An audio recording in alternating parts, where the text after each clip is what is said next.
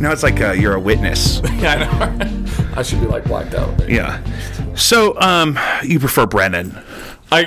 Cash is what I've been going Cash. with, just because, dude, I don't know what it is about my name, but I get like Brandon or Brendan. I get Jason a lot. I started getting Byron and Britton and all. Oh, because the rules are out the window. Oh yeah, absolutely. So I was like, you know what, Cash. It's easy to remember. It's just So, but I'll answer to either. Yeah. No, you're doing great. Yeah. So, we're here at the recording studio at City Music on Watson. Jacob V Weekly talking about the two big shows we're doing next week at the Heavy Anchor. Friday night, Jacob V and the Yes Men with the Saturday Brothers, and Saturday night, the big return of Youth and Canvas with my new band Blinded by Stereo.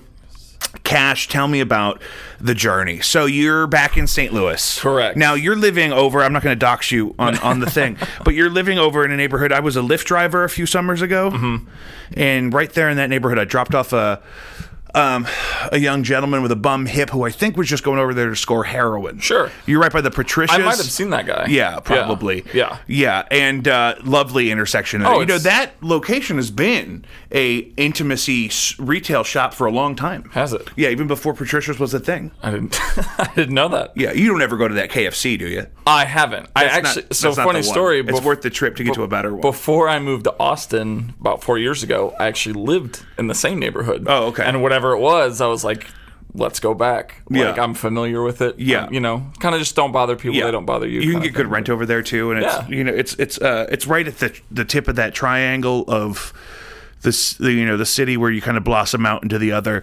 Anyway, so I'm familiar with Youth and Canvas as a two-piece sort of bluesy rock kind of thing, right?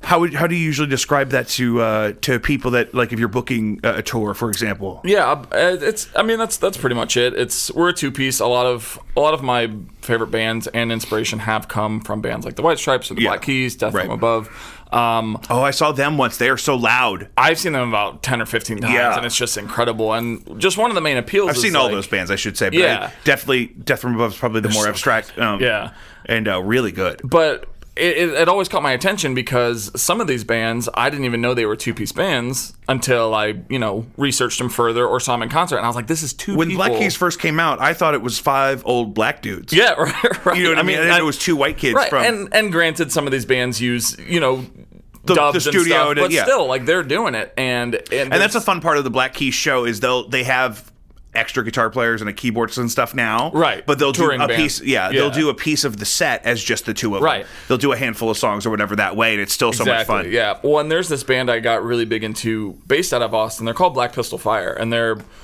one of the best bands I've ever seen live. Super high energy, really just kind of stomping, gritty. Rock set, but it's just 2 guys, and the lead singer plays out of 3 separate amps. Yeah. And when I first saw that, I was like that's how you can make this possible, is get a full sound, a nice big sound, and I mean the drummer's just super high energy. He plays with marching sticks. Yeah. Because he just... The big thick ones. Yeah. Because he just beats the hell out of the set, but it's possible to have a really high energy, really like musically entertaining show with just 2 people. Absolutely. And once I started kind of seeing all that, like I said, I've always been big into the White Stripes, just the sound, the blues, and kind of like a garage rocky style. It was such a great alternative because you and me are similar enough in age that when that was sort of happening, the other thing that was happening which sounded totally different. Like the other kind of music that was coming out at that time was much more processed. It was mostly drums and vocals and white noise in the middle. Right. So when you're learning to play guitar, you can't. It's hard to listen to Fall Out Boy and pick out the guitar lines unless it's a lead or something, or unless it's a riff, because typically it's just the chords underneath and it's made to sound good on radio. And a lot of those bands at that time didn't sound good live. Right. And then when you go to those mixes, it kind of feels that way. So I remember I was a huge White Stripes fan. Oh yeah. I saw them in 2005 at the Fox when I was like 15, and that was a big foundation for me too. I did my thing as a 2-piece for a long time. Me and Chris, who I started my first band with, he's still playing with me. He'll be playing with me next Friday at the Heavy Anchor, shameless plug, and we have a bass player now, so I can take solos and stuff. But that's a big part of that thing too. Is I did a record with my friend Lucius, who lives in Maryland right now, but we were a two-piece for that same reason, that, you know, you use the octave thing to your advantage and try to just fill that space and if you can keep the drums busy enough. Well, and that was one of my things too. Like I really like catchy riffs. Yeah. Like chords are fine. That's great. Yeah. There's a finite number of chords, so to speak. Yeah. And, you know, obviously there's like standards and stuff like that. That just never did it for me. But what kind of caught my interest with the White Stripes was you listen to half of their songs from the early albums and it's like, this is all just basic standard blues. Yeah. But you don't know that unless you're listening for it. And it makes it so attainable. Like before your ears really developed, like now we can appreciate more intricate stuff. Yeah. But when you're like first learning how to play guitar and you can't really decipher all the different noises anyway, right. having just, you could pick out the guitar part and the drums are super simple to follow along with, and you could focus on the actual core of the thing. Well, and like, so like Ball and Biscuit was one of the first songs I heard by White Stripes where I listened to it and I was like, this is just basic 12-bar blues. That's all it is. Yeah. But I'm like, he kills it. Like, you don't think about that for a second when you're listening to the song. Like, I'm not like, oh, this is just a boring... there's a nice underdub of the of a rhythm guitar over the solo parts. Yeah, you know, right. and what just enough to keep the space, but they pull it off live too. Oh, yeah. With even when it's just the drums and the guitar solo, it's a lot of fun. And so it's so captivating, but me and Joe were just talking about this. Joe is in the booth, ladies and gentlemen, and about how you get so caught up in the performance and how something sounds, but maybe you don't necessarily make the composition as deep or as innovative as it could be. But in that case, it was like, well, let's just do a 12-bar thing. They probably I think that one they made up in the studio while they were doing that record. But it had a new life to it in a way that was like, how do you do that? And one of my things too when I'm like writing songs, well, it used to be like this, but I've kind of tried to train myself out of it, was like, obviously when you write a song and you put something together and you know how it's structured, you get that kind of that thought process of, well, maybe it's too easy, maybe it's not complex enough, maybe it's because you know how it's written and you know it just seems kind of boring and dull. But when I hear songs like that, and I'm like, this is just the basic blue, like, even as a musician who could dissect the song, I'm still captivated. Yeah. So it tells me, like, that is possible if you have the right energy, and it's like, you can write whatever you want. It's more about the delivery. Exactly. Yeah, and that one specifically has a swag to it that I don't think we had that word at the time, but this is like 20 years ago that record came out. Yeah. But that's the thing. It had like kind of a swag to it that was new and just not as high stress as the other stuff that was on at the time. Yeah. Sort of like the Strokes had that similar thing. They weren't nearly as blues influenced. Right. But at that same time, and a lot of the vocals are more relaxed and sort of a grimier energy than like the pop punk thing that was going on at the same time. Alongside that was just totally different. It's like a totally different category of music. It's kind of weird to even compare the two. I'm just thinking chronologically. Yeah. You know. Well, and like I said before, like one of my other favorite bands was Death from Above. Yeah. And my older sister actually really got me into them when their first album, and it was I got into their first album, and then they broke up. Yeah. And I was like devastated because I was like, I'm never going to see these guys. Like I was so heavily, like I was just enthralled because it's a bassist and a drummer. Right. The drummer sings. Yeah. It's like, that was really what weird. Is this band? But then the other guy's kind of the mastermind of the whole thing. Right. Yeah. It's wild, but like it's little like nuances like that where it's like they make this work. They write really good songs. It's high energy. It's really captivating, and it also just presents how possible it is to do something. You could be a one-man band, you know what I mean? Like it's just, well, like St. Vincent's doing that now, where she does, her two Kempers synced up with her MacBook in Ableton, and she has choreography, and it's just her and her guitar, and the whole thing, which is a style. Insane. I like her with a band too, but and I think even if you I like when people like Justin Timberlake makes really electronic focused music. A lot of there's a lot of processing stuff that happens, but on tour he's got a big band because part of the fun, the novelty of, if you're going to see live music, might as well go see it. Right. But when you're innovating and you're really trying to sell the composition, you can deliver all those things. You know what I mean, yourself as one person, especially now with things you could do with programming drums and how intelligent those can be. And we've seen like the people with the loopers, and that kind of style also. But it's almost easier to do it that way than it is to do it with just one other musician and do it all live. Well, see, and that was another part of the appeal of doing a two-piece, because I was like, I have a rhythm, drums and percussion, and then if I can do melodies and the harmonies and sing whatever, it made it really possible to make touring a lot easier. I mean, the first drummer I had in Austin, he just had his kit, and we had my amps and a guitar and my pedal board, and we could fit in a sedan. And we both we both And you would. yeah, and I mean we prioritize that. So like Do you remember the Dodge Magnum? I don't. It was like the Charger up front. Oh, yes, but it was I like do. a station wagon in the back. And in the commercial, he said, "Yeah, I got a guitar and an amp and some 2x4s." Like he had a guitar and an amp in the car. Right. To show you, I'm like, are they making that for me? Yeah, right. They didn't catch on because it's a station wagon. Right. But, that's what that reminded me. But of. that was basically it though. And he had a job in the service industry, and I was doing just rideshare stuff. For that reason, like we could take off whenever we wanted. We could go on month-long tours. We could, drop of a hat, we would be ready to do a show. I made some really good friends in Austin, and I was like, hey, like, you guys want to play a show in a couple weeks? And the dude was like, there's 5 members in their band. He's like, well, I don't know if I can get off work. I haven't talked to my bassist in 3 weeks. I go, you're in the same, like, aren't you guys friends? Like, you're in the band together. Yeah. And it was like, these really great bands I love playing with, but it was such a chore to get everyone together and sync up schedules. And you're not as used to it because of the... get off work. Guy. And and my drummer and I lived together. So like I'd get an email. I'm like, hey man, you want to play Hotel Vegas on the 13th? He's like, yeah, let's do it. And I'm like that was perfect because like that's what I wanted to do. How long were you in Austin? 4 years. And so what prompted the move there?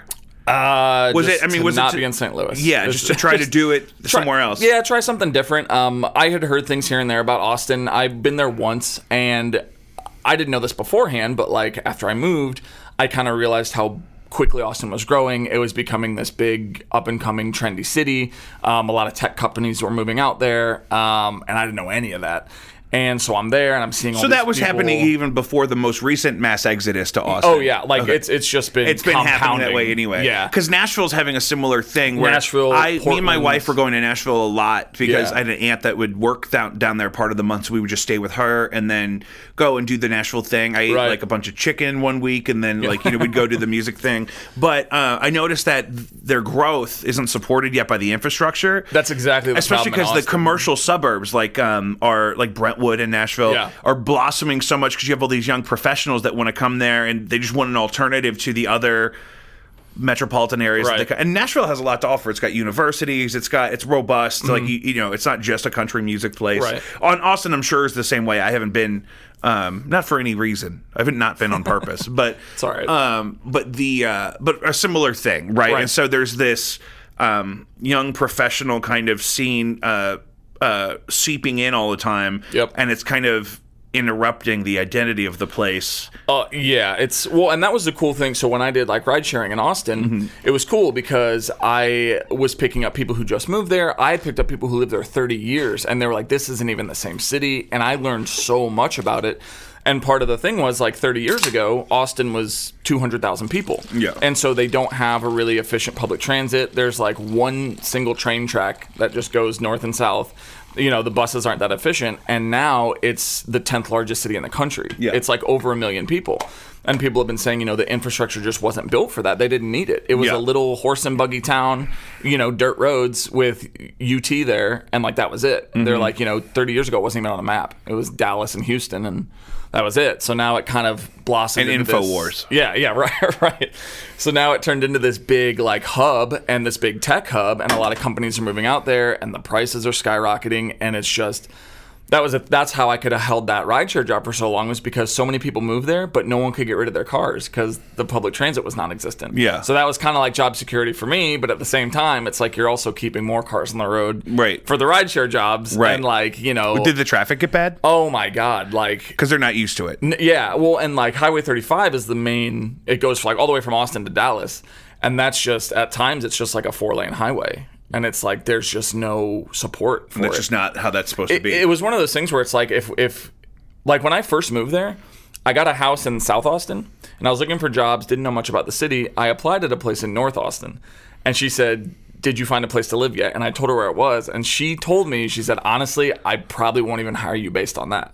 Because if you're new here and you're not used to our traffic, you're going to be late so often. Yeah. Like, I'm going to have to like fire you. Like, she's like, it's that bad. She's like, I highly recommend finding a place near where and you're it was work. like a 20-minute drive. I was like, really? Like that, but in the morning commute, it was that bad. Yeah. And it was like, if someone asked you to be somewhere at 6 o'clock, make it 10. Yeah. Like, there's no way you're going to get there in time. Yeah. Like, it's crazy. And like I said, like I was paying like $900 for a single room in a 3-bedroom house. In a house, so just the room. Just the room. Yeah. Because there's just not the property to accommodate the growth. Yeah, and it was, like I said, well, and the other thing too, like obviously it had a history for being a music town. So I was like, oh, that's got something going for it. And now it's just a lot of these, so there's Red River Street, and that's like the cultural music district, and there's a ton of venues along Red River, and that's kind of where you go to see a lot of local live music. And everyone knows that. And there's some outdoor stages and stuff. And in the recent years, there's apartments and condos on Red River, and tenants had started complaining about the noise. And they started they started implementing noise ordinances on Red River at like 10 and 11 p.m. And we're like, this is the live music capital of the world. Right. You moved here because of that appeal. Can you just do it quieter? Like, yeah, and we're like, it was Can you just turn all 3 of your amps down? It was just turn the venue down. Can you just Can we put oven mitts on the front of it? Yeah, and it was kind of this weird like limbo of like concerts were ending early, no one could be outside, and and then on top of that, so now that the real estate's starting to pop up and it's these expensive condos, now venues are closing, they're getting bought up, and they're building condominiums there. Well, because and the rent's going to run up. So if you own a venue, it's insane. But you don't own if you own a venue, but you don't own a building, building, you know what I mean? Yep. It's going to be really easy to get. She's like, well, listen, we could just put a Starbucks here, and they can pay $9,000 a month in rent. It's and then a lot of people that true Austinites were like, well, they're just selling our venues. They don't care about this, that, and the other. And like a lot of people were saying, you can own property here and not be from here. It could be some dude in LA that gets an offer for 3 times what he paid. And, not even care that it's historically significant. He's like, yes, like it's business. That's what it is. Yeah. And so that was one of the other problems, too, is a lot of these people own properties that weren't, true Austinites that were just in it for the business. And it's like, you can't blame them. Like, that's just what's going to happen. Right. And we started noticing that pretty rapid. Even in the 4 years I was there, like, I didn't want to be one of those people that was like, oh, you don't know what it was like 2 whole years ago when I got people that have been there, for 30 years. But it happened that fast. And it was just wild. Like, you could see it in real time, just how quickly it was growing. And that was kind of one of the factors where, at the time I was living month to month. And I was like, I can't. I was working like 50, 60 hours a week just to survive. Yeah, and renting a single room. It was nuts. Yeah. It was... So yeah, it was nice. I get it. Like, I get the appeal now from an outs. Like, I see what attracts people there. But after having lived there and it's different once, these people visit once, they get stars in their eyes and they want to move there. But once you actually live in it, have to find a place to rent, get a job, commute. And that was the thing with Nashville with us is we went like 3 times and saw the pattern growing of the growth and the infrastructure problem. And just, you walk into a 7-Eleven and there's a line all the way down the aisle any time of day, just because we need more 7-Elevens or something. You know what I mean? And so I'm just thinking like, okay, so if this keeps up, do I really want to live here? Do I really want to, like, I got stuck trying to pick up pizza from a cool place, but like in the arena traffic was letting out, and so I was just like, I had just a horde of suburban Tennesseans crawling over my car. Well, and luckily Austin doesn't have any pro sports teams. I couldn't even imagine what it would be like. They have UT football, which is a religion there. Oh, sure. But I was like, I couldn't even imagine. But they don't have, if they had like an NFL team or an NHL team. They're getting a soccer team, but yeah, it was just crazy. Oh, they would get a soccer team. Right. They're going to get curling before they get NFL. And then, so on top of that, last year when the pandemic hit, so South by Southwest is every March in Austin, and that's like the biggest thing that happens. It brings like 300,000 people over the course of 10 days. It's like a $500 million, revenue to the city. It's massive. And when the pandemic kind of started rolling out and everyone was kind of paying attention to I remember the when news, they canceled it finally. And we were watching that live. Yeah. Like, my drummer and I were at our practice space, and we were talking to the guys at the front desk, and they had it pulled up like on the news, and we saw them announce that South by got canceled. And that was like when it clicked for a what ton time of year of was people. that? What's that? What time of year was that? It was March. Oh, so it was that early. It was. What time is Southwest usually? It's like the second week of March to the like third. It's 10 days, so it's like it's like, in March. Yeah, so it was like March 9th to the That's right. So they had to cancel it like kind of last minute. Yeah, because everything that was March 13th was the Friday where they were like, Monday everything's shutting down. Right, you can't get it this weekend, but Monday. And so because I remember I was playing at the casino every Friday, and that was the vibe. Was like, oh, this is our last thing for a couple weeks. You know what I mean? And so I didn't realize South by was supposed to be that close to that. Well, and I think a lot of people didn't believe it was going to get canceled because it's such a huge endeavor. it's such a big production. Oh, it's such a big, it's its own massive. economy. I mean, so when they canceled it, my drummer at the time, he actually worked at a pretty prominent venue down there called Barracuda Club. Actually, I'm wearing the shirt right now. I'm about to say, you are swagged out for this. I feel we're doing this audio only because of the locale, and I wanted to get it out in time to spread the news before the show, but you got your Heavy Anchor hat on. It's my daily. That's really? Yeah. So you had that already? Yeah, I did. Because it's in pretty good shape. Yesterday, I was actually wearing the hat and the shirt, and I didn't realize it. Those are the best hats with the little captain's ribbony I'll thing. have this on Saturday, the 24th. That's July 24th at the Heavy Anchor on Gravois, right here in Bevo. With Blinded by Stereo. Blinded by Stereo, Youth and Canvas, the homecoming extravaganza. So that club. So my drummer at the time, he actually worked at Barracuda Club, and he was kind of telling me, because he kind of knew the ins and outs of the industry, that it was like a lot of venues can be in the red before South by. That's just the nature of the industry. And when South by comes, the South by followed by the summer, like the summer season, schedules, that carries them through till next March. Yeah, he's like that. Everyone needs it's like that. Selling ice cream. It's like you're really in business for. He's like half a year. everyone likes that push. It's a huge boost in revenue. Like he's like, we're all in the red before this happens. The scene wouldn't be sustainable without it. Case in point. Yeah. So it got canceled, and sure enough, one by one, venues closing, close. Well, because even if you plan to reopen, even if it's your career and you really want to you can't be paying rent until that whole time, right, being forced to be closed. Well, and like I was saying before, like some of these people, the actual owner of the property may not even live in Austin, and so you got these owners of these clubs that are still paying rent themselves, and a lot of these property owners. I mean, you saw all the stuff in the news where it's like some people weren't doing rent forgiveness. They were like, not my problem. Yeah. Like, sorry. No, it's not.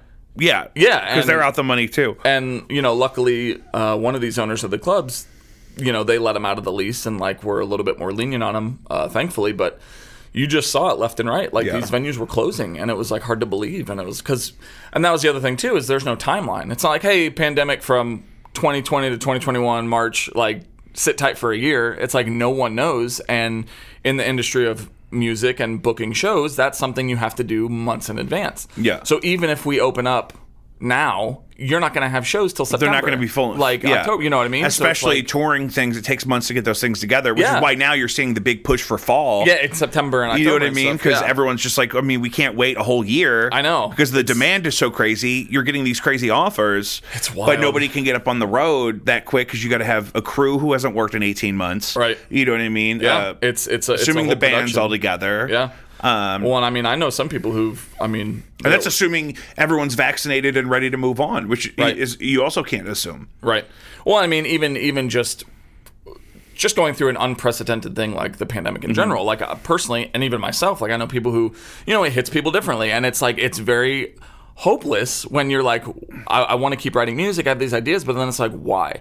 Yeah, what am I going to do with it? So for example, my first drummer, things that we're on good terms. It wasn't between us; it was between our roommate. Yeah. But he ended up having to move back to St. Paul, and this was in 2019. So I was left without a drummer, and we had already started working on our second album.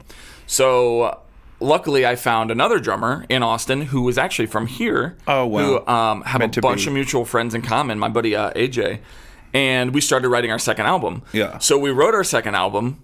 We went into the studio in April of 2020. So it was right after the pandemic started picking up. We didn't know how serious it was going to be. Recorded our whole second album. To this day, we haven't played a show together. Yeah. Because that was in the height of the pandemic. It's like, how are we going to promote this? How are we going to tour? Yeah. What's the point of even writing music? Finishing it. Yeah. So what? Who knows when we're going to be able to... So, bunch of things happened. The decision to move back here, I was all over I had lived in Austin. I lived back here for 4 months. My partner lived back home in Maryland for 2 months. I came back and forth, I had some family emergencies, this and that and the other. It was absolutely insane. And at one point, I think maybe my fiance Emily, I think maybe they thought I didn't want to move back here, and I thought they didn't want to move back here. But we kind of approached it hey, what if? And we were both like, why not? Yeah. Like I said, we were trying to move to Philly. I really like the scene out there, especially for touring. Really? We've got New York, Boston, Rhode Island for the whole East Coast thing. I met a lot of great people out there. but more realistically, Just we're take like, a raft down to Miami. yeah, right. I mean, it would work, you know. Yeah. But we're like, it's a middle pandemic. We're trying to move to a new city. We have no connections. We don't know anyone there. We're on unemployment. So who's going to give us a job and a place to live? So it was this whole thing. And we're like, why don't we just try moving back to St. Louis? It is cheaper here. Yeah. Save up some money, get a place together. Luckily, an old buddy of mine owned properties, the one we're in now. Yeah. And he gave us a good deal on it. And Sure. he's like, I got this place available in March if you want to move in. And we're like, sold. Like, it all kind of worked. Like, things all kind of fell into place weirdly to where it came together. St. Louis is a great place for the apocalypse. It is. We've been practicing for a long time. It's a great place to have a home base. Well, that's what I just talked to my brother-in-law into buying a house here because his family historically is not necessarily from here, but so he was like, oh, maybe I want to move to LA or maybe I want to travel. I'm like, you can afford to do all that and have a little place here. Right. You know what I mean? Right. And then, because if you live in LA, you can't afford to go to all the other places you want to go. That's exactly what because Austin you're living was in like, the, yeah. And so if you're strapped that thin, right. You know what I mean? You need a place to, where you can come back and your broken motorcycle will still be in the garage and you know what I mean? Right, yeah. Things like that. Well, and I mean, like I said before, I was paying like $900 for a room. And here, I mean, my rent's like a third of what it was. Right. And like, it's just, pragmatically, that was the best decision. Yeah. Just a little bit of financial freedom, kind of let things go. And that's the other thing, too, is like, if we want to go somewhere, it'll always be there. Yeah. And St. Louis will always be here. Sure. So what's the, if we want to move somewhere, we can go try it out. If we like it, that's great. If not, we can come right back. You only sign leases for 6 or 12 months, sometimes longer. But well, and it wasn't like we'd never left St. Louis. Mm-hmm. Like I said, she was from Maryland and moved out here and went to Webster, and that's where we met. Oh, cool. But since then, there had been. She went to San Jose, New Orleans, New York, like all over the place. Mm-hmm. And so it's not like we'd never left our hometowns. It's like we already did it. Yeah. We saw what it was like. Yeah, we saw what it was like. We gave it a shot. And that's one thing me and Joe talk about on the podcast all the time is that you got to give yourself permission to make the later decisions later. Right. You know what I mean? You don't have to commit to St. Louis forever to be here right now. And I didn't and I was in this incorrect mindset of once I'd moved to Austin, I was like, well, I never want to go back to St. Louis because that's a step back. And I don't want to. If I move from Austin, I want to go somewhere new. Yeah. But, as you learn and experience things, it's like, if I move back here, I'm not stuck here forever. I can just as easily move as I did the first time. Right. And it'll be easier because I've already moved away from my hometown. Right. Like, the first time was hard, I'll admit. Like, it's scary. Like, I've lived here. But now you don't have that barrier. Yeah. Now you're like, you can always come back. It's always here. Yeah, that type of thing. We've got friends. Like, as soon as I came back, some of my best friends were like, you need a job? I got you on a job. Right. I got a property. Yeah. This, that, and the other. Like, whatever. So that's like the nice sense of relief. Having the familiarity. Always, just have a safety net just to know that, like, you have those relationships in place that, if you need to borrow a van or something. Right. So I love the idea that, so this isn't just your first show with Youth and Canvas back in St. Louis. It's also your first show with the drummer. With a new drummer. Yeah. Correct. So before I moved... So is the new material coming out? It is. So our second album that we put out is out. Everything's out. It is out. Streaming. Okay, so it came out in September last year. Okay, so that's the one. I didn't know if there was one since then. So we put it out, and like I said, we couldn't schedule any shows. It was just kind of out there. Yeah. Which I'm also for, because it's not like, the release date is as big of a deal as once it's out. It's like, no, it's out. You can have it immediately. Yeah. You know what I mean? Right. So that's out there. Where I'm working on new stuff now for the third album. So when I ended up moving back here, my new drummer, my buddy Brad, I've known him for like 15 years. Mm-hmm. Like, we went to school together. We were in drumline together. Bros. So we did a couple things before I moved years and years ago, like just bands we were in. We did some cover band stuff. We did, we jammed together, and we'd like throw ideas back and forth. Yeah. And I always wanted to do stuff with him because he's amazingly talented, and he just, he never got the time to do it much. He's actually had gotten married in the past year. They're expecting a child, so there's a lot of things he's got going on. So I came back and I made a post. I was like, hey guys, I'm back. I've still got material cooking. I'm looking for a drummer. Someone hit me up, and luckily he got a hold of me. He's like, hey man, I'll have a busy schedule in a few months because I'll have the kid here, but I'm down to do whatever. Like, I want to get back out there and start doing stuff. We had 2 practice sessions, I think, and he had everything down already. Like, that's what you mentioned when I reached out to you about this. So I had a different band lined up to kind of headline the show, and then they kind of fell apart, and as bands do, and so I don't did I know you were already back? Maybe I knew you were back. Maybe I think I met you after I met Clay. Well, no, I'm thinking you. Yeah, Clay's my brother. He's been on the podcast too. I made that post probably about needing a band for then, and so that's, yeah. You were just saying, dude, we just now figured out that we could probably do something that soon. So it was really hot off the press. Yeah.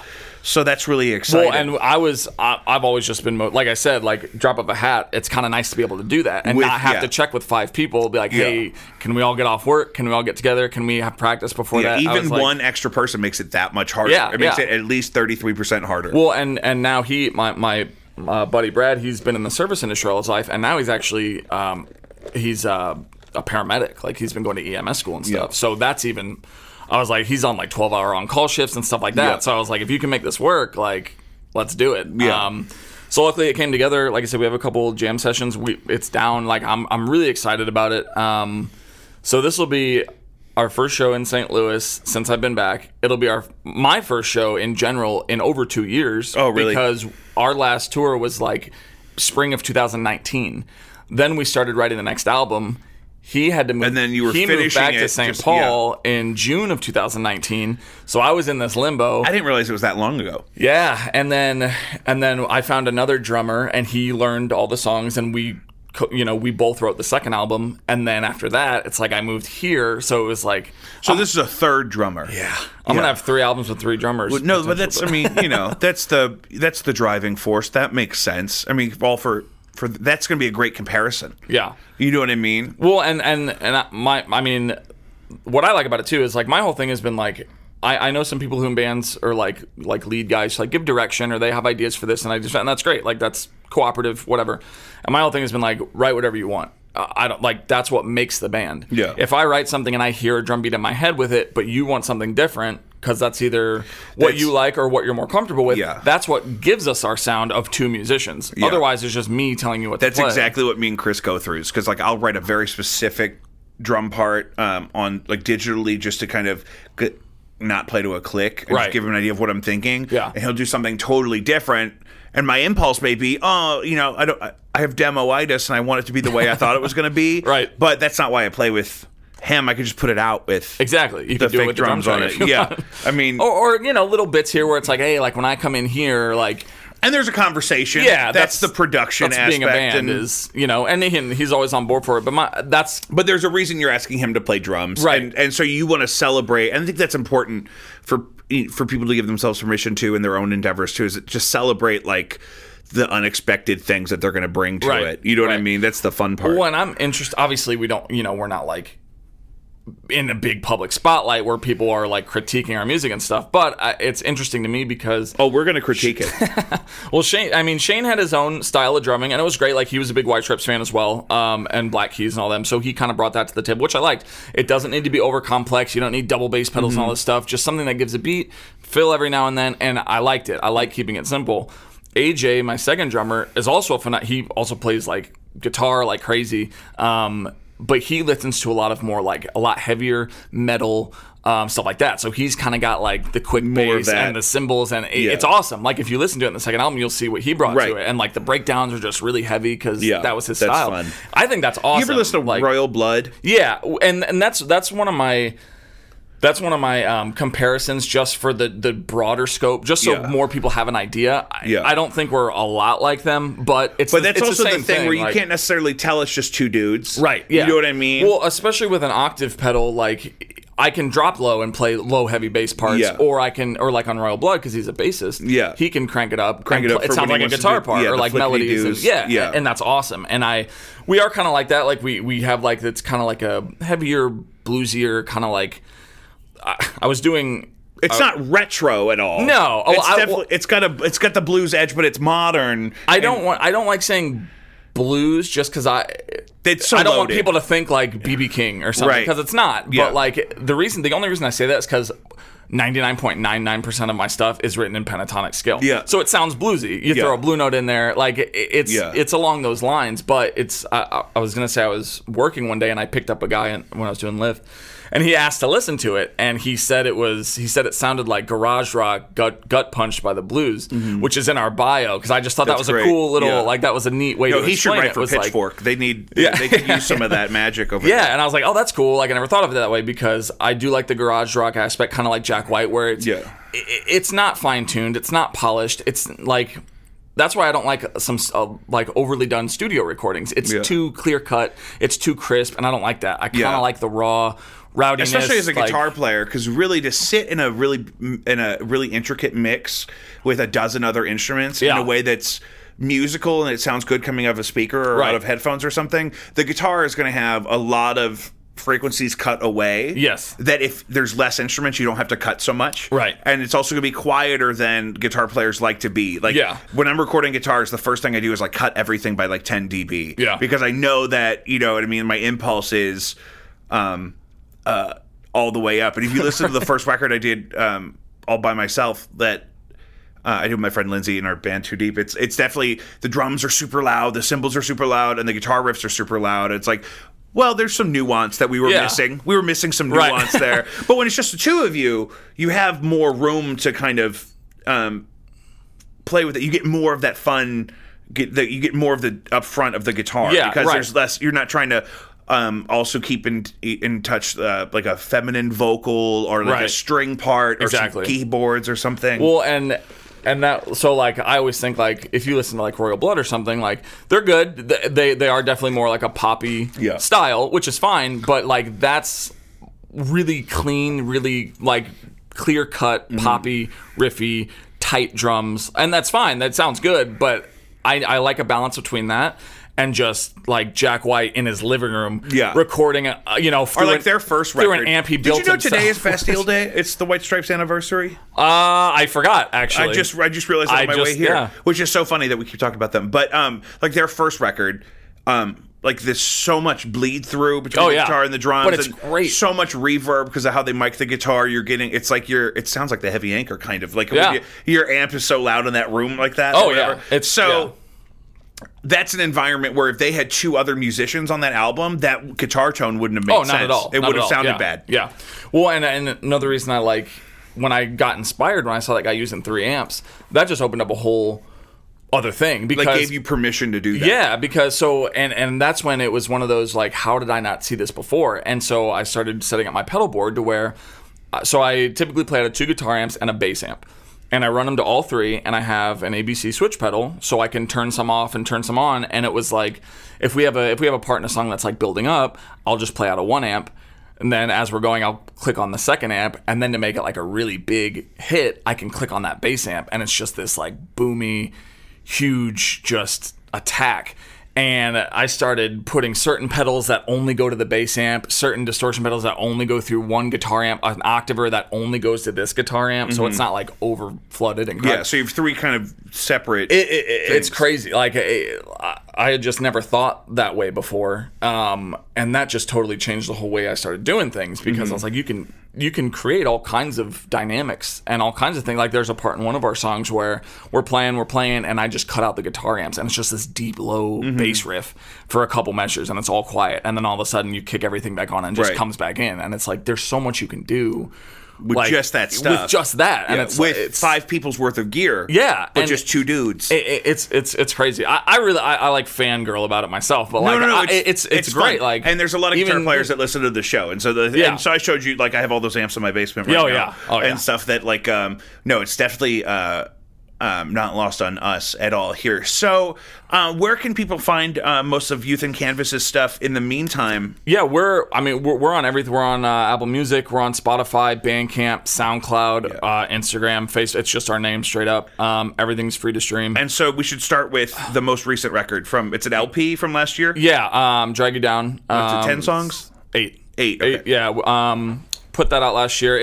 I had been listening to a lot of kind of more in the punk realm, which is kind of what our third album is going to be more like. A little bit faster paced, but a lot of Idols. Again, more Death from Above. Yeah. Turnstile, Frank Carter. Yeah. A lot of those bands. It's just Engelbert. Yeah, yeah, and it's just. I'm just looking for more. Yeah. Like I don't want to like do stuff and then kind of tone it down. Fun, like is trying to explore more like how much you could do with the same pieces. Yeah. You know what I mean? Well, and I'm not a singer. I'll be the first to admit I'm not. I can hit a key, but it's not going to be in tune. And I kind of realized that after the first album, where I liked the riff and I liked the music, but I couldn't really sing over that. And so what I started doing, I kind of found my niche of, you listen to bands like Modest Mouse or something. Isaac Brock cannot sing. Right. He just yells and He's screaming. Yeah. But the like timbre of his voice is very unique, and he's famous for that. Right. And there's even with punk bands who just scream, just yelling whatever they want. It's like that still has an audience. That is a style of singing. Yeah. You don't have to be, you don't have to have this beautiful harmonious voice to be a successful singer. And so I kind of cut back on the self-deprecation of like, you suck, you can't do this. Like, this doesn't sound good. And then it's like, just embrace it. Yeah. And so now... just play to your strengths. Exactly. Because I think that's the thing now, especially, is so much of your audience is going to be people that are really into loud guitars and loud drums, and they're into that kind of... You know what I mean? And so they're not coming to be like, oh, is he a perfectly classically trained vocalist on top of that? Right. That I think the grime and some of the limitations, it's going to be the... I think that's for people that haven't heard Youth and Canvas before, I think that's part of the charm of the genre kind of or the blend of genres in general. Right. You know what I mean? I've never had any problem with your vocals. Well, and again, I'm okay with it. It's fine. I'll let it happen. I've started to, because I would hear a melody and I would like stress out about how I could sing that. Mm-hmm. And it's like, I don't want to stress out about something I'm creating. Yeah. I should make it to my strengths. And, again, you start listening to some of these punk bands who are just, like, off the wall. And it's like, if you really dissect it, it's like, he's just yelling.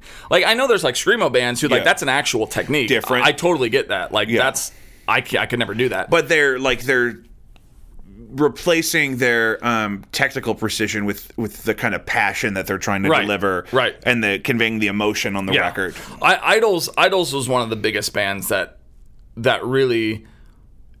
made me understand, like... And that's Billy Idol and his 4 brothers.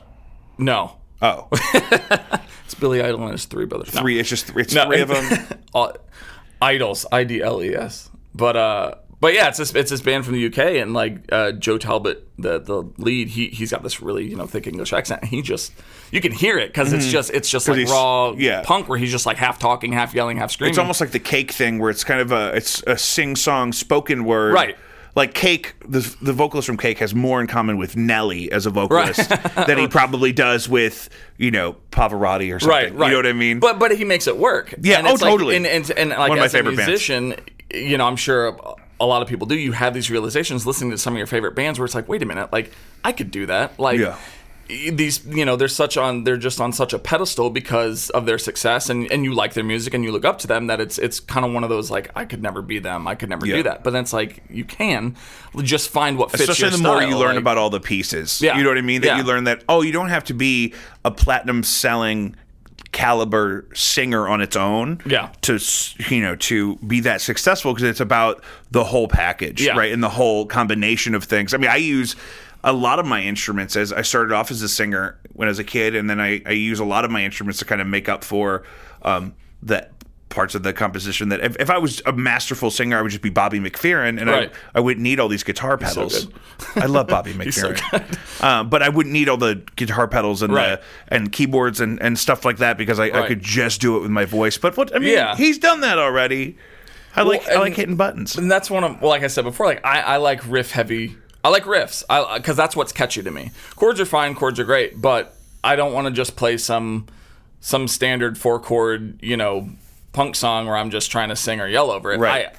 In that same vein, I'm also trying to find something else to compensate. Yeah. That people will enjoy listening to it, grooving to it, something that'll get stuck in your head. That's the thing, because you can't just do one of the things. Right. You can have a really great message, but if it's in a package that's not as compelling, it's only going to be as good as the package it's in. Well, and again, with like Death from Above, like all their stuff's riff heavy, and like that's another one of those things that got me, enthralled with them. Is like, this is this dude just shredding on the bass. And when you're doing the riff thing, the 2-piece thing is easier. Because not just with the multiple amps and octave pedals and whatnot, but also that, you're not trying to, it's either chords or solos. Right. You know what I mean? It's the riff is the composition, and that's what's captivating and driving people through it, even though it doesn't have a complex harmonic structure underneath it. Well, one of the bonuses of just being two people too is like just to mix it up. Like I have like a what's it called? It's a whammy pedal. I don't think it's the Ricochet, but it's one of them. But it's just a drop tune. So you could drop it in different, whatever. So drop. It's like, I think it's just called that. But I use that to put songs in different keys just to mix it up. And I'm like, I played a whole song one time in a completely wrong key. But I was I've like, done that. Doesn't matter though, because I don't have anyone else. Because you're not messing anybody else up. I don't have anyone else to play with. Because it happens when I'm doing cover stuff all the time, where it's like, oh, I started this a fourth up, then so now we have to catch up. Right. Whereas, if it's just you and a drummer, then it's. Or I've left a capo on before. Sure. When it was just me and a drummer, and be like, oh, so now this riff is. This is what it is. Completely different. Right. Because I'm playing open 3/5, but now it's. That's an F instead of an E. Right. Absolutely. There were times too when I wrote a song, and like you writing, you kind of hear the melody in your head or kind of what you want to sing. And we would practice it, and there was one where the note was just out of reach. Like if I strained, I could hit it just barely. And I always dreaded that coming up, and sometimes I'd miss it and whatever. And before we actually recorded it, I was like, wait a minute.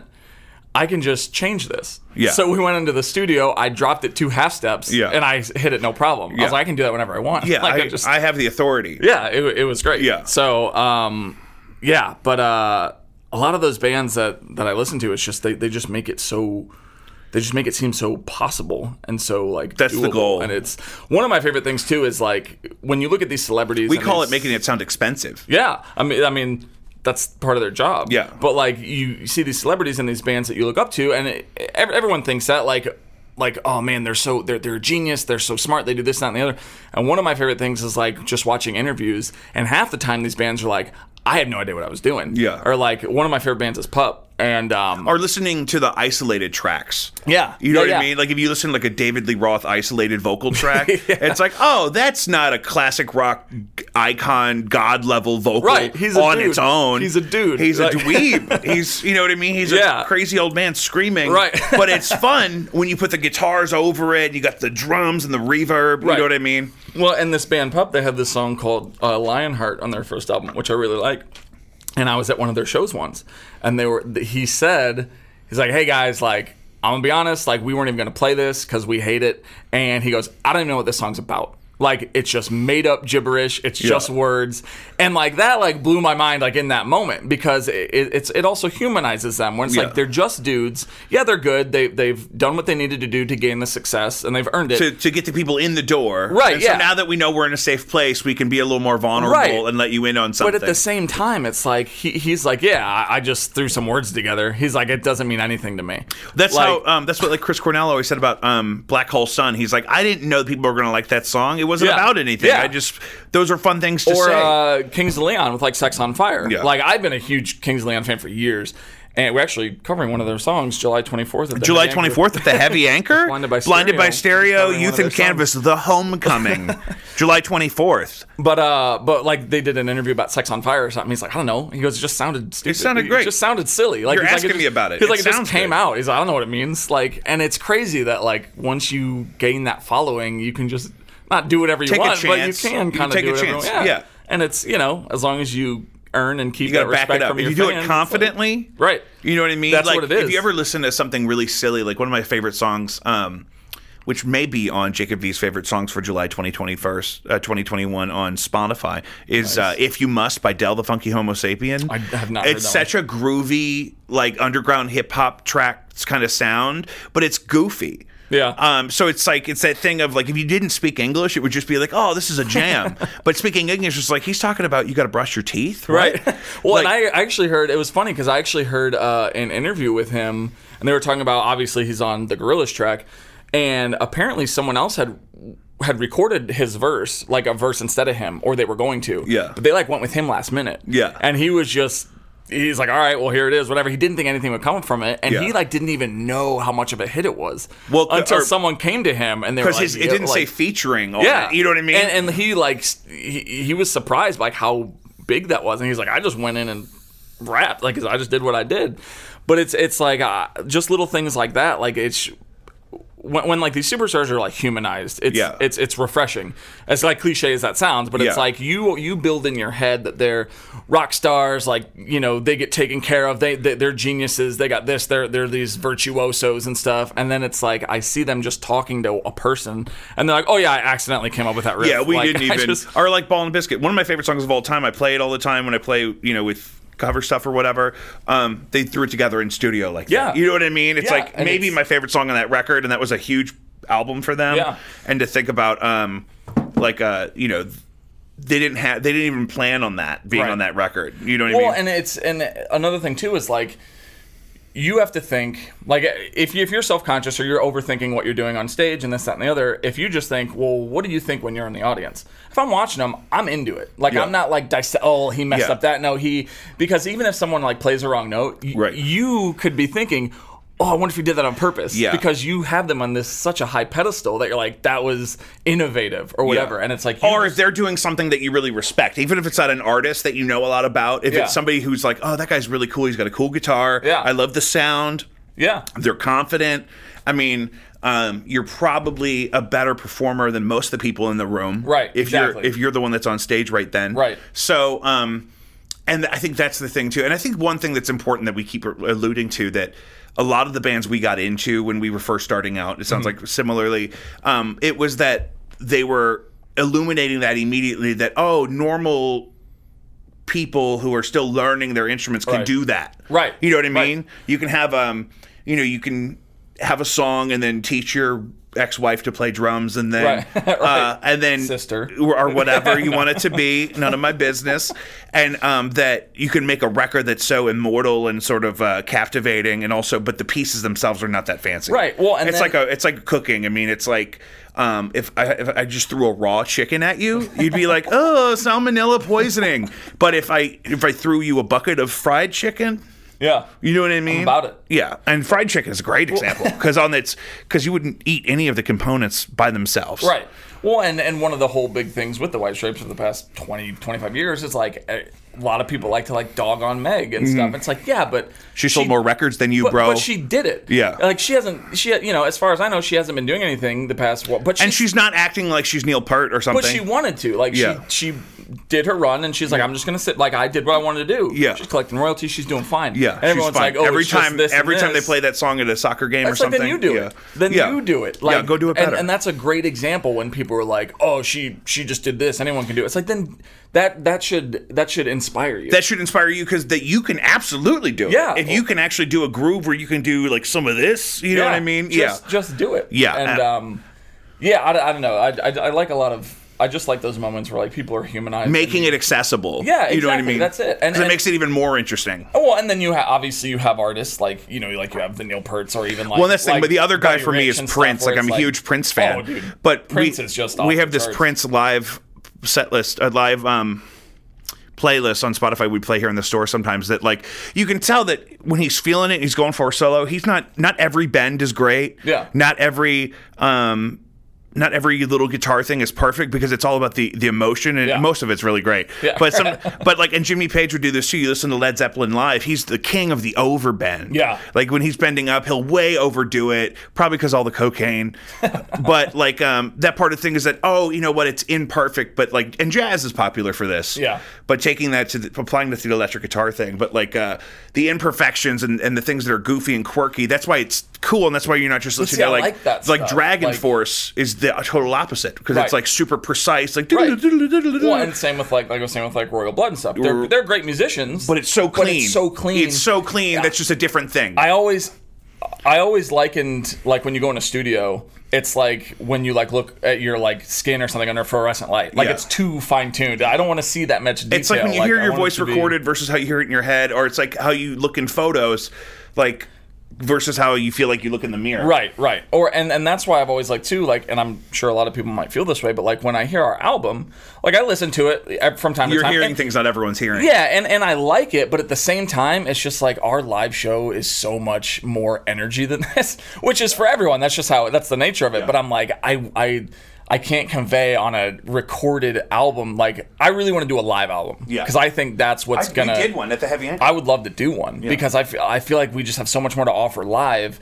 because you know, you get into it, you're moving around on stage, you're sweating, you're screaming, you're whatever, and it's such a whole different animal that it's like listening to just on an album is not gonna. It's not the same thing. Yeah. It's just not gonna be. Give me just 1 second.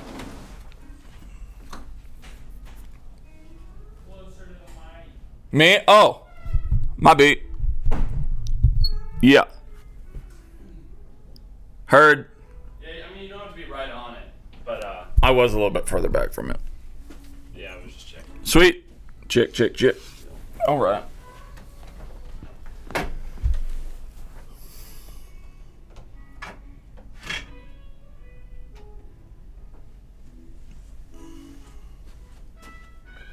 John Mayer down here.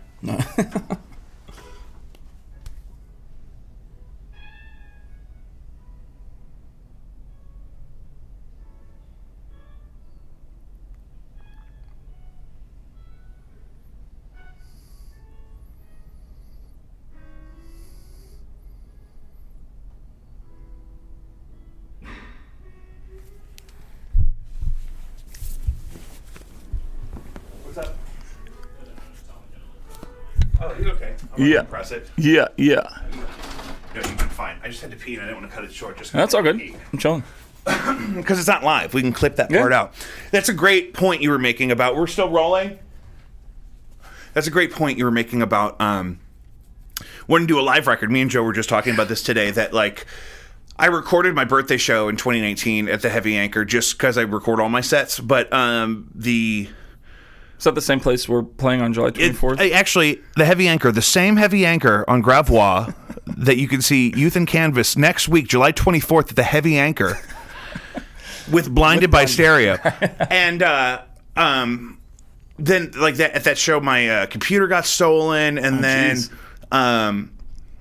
I had a job transition and stuff, so I wasn't going to get new material out in time. So I had this recording of the show. I was like, what if I mastered it and like put it out as a live record? And it's actually some of my most popular stuff now, streaming. And So how did you do that? Because we've had done a couple live recordings in Austin just to dip our toes into it, and Yeah. like some sound guys like let us plug right into the soundboard, and we could get a mix kind of roughly from that. Or I have one of those like H6 handy recorders that are like really good that's quality, most but, of the like, audio I ended up using. Yeah, I didn't know, like, because I've been kind of playing with the idea. I just didn't know, like, if you've had experience in it or how y'all went about it. Or, Yeah. So good I have way a to couple do of those that, Zoom Q2N cameras Okay. with the basically the same recording audio device. It's got a gain trim on it, so it's you can do the high volume audio, and that was most of the audio I used in that. I think I had a side chain of the kick drum or something for some bass, but like.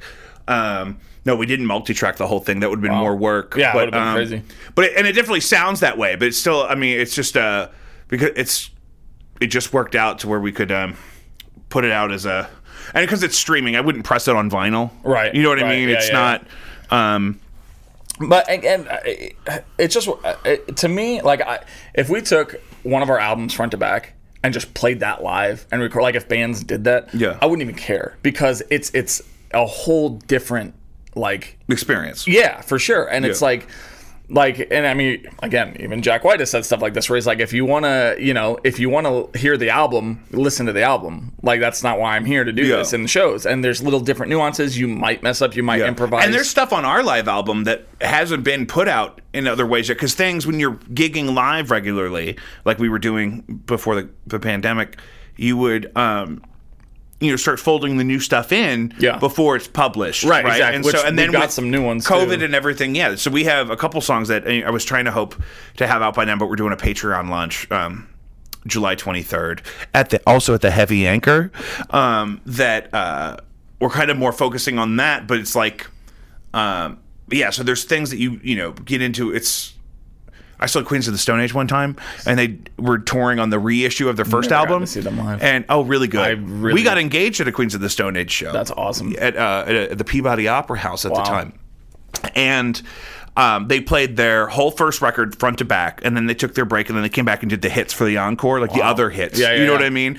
And I was like, oh, that's perfect, because you get this whole, like, because a record is kind of a concept, and it's a whole piece. It's got ups and downs. Right. You know, and the White Stripes just released for White Blood Cells, the 20th anniversary of their third record, like a live performance where they played the whole thing front to back. And some of those songs from that record they had never really played live.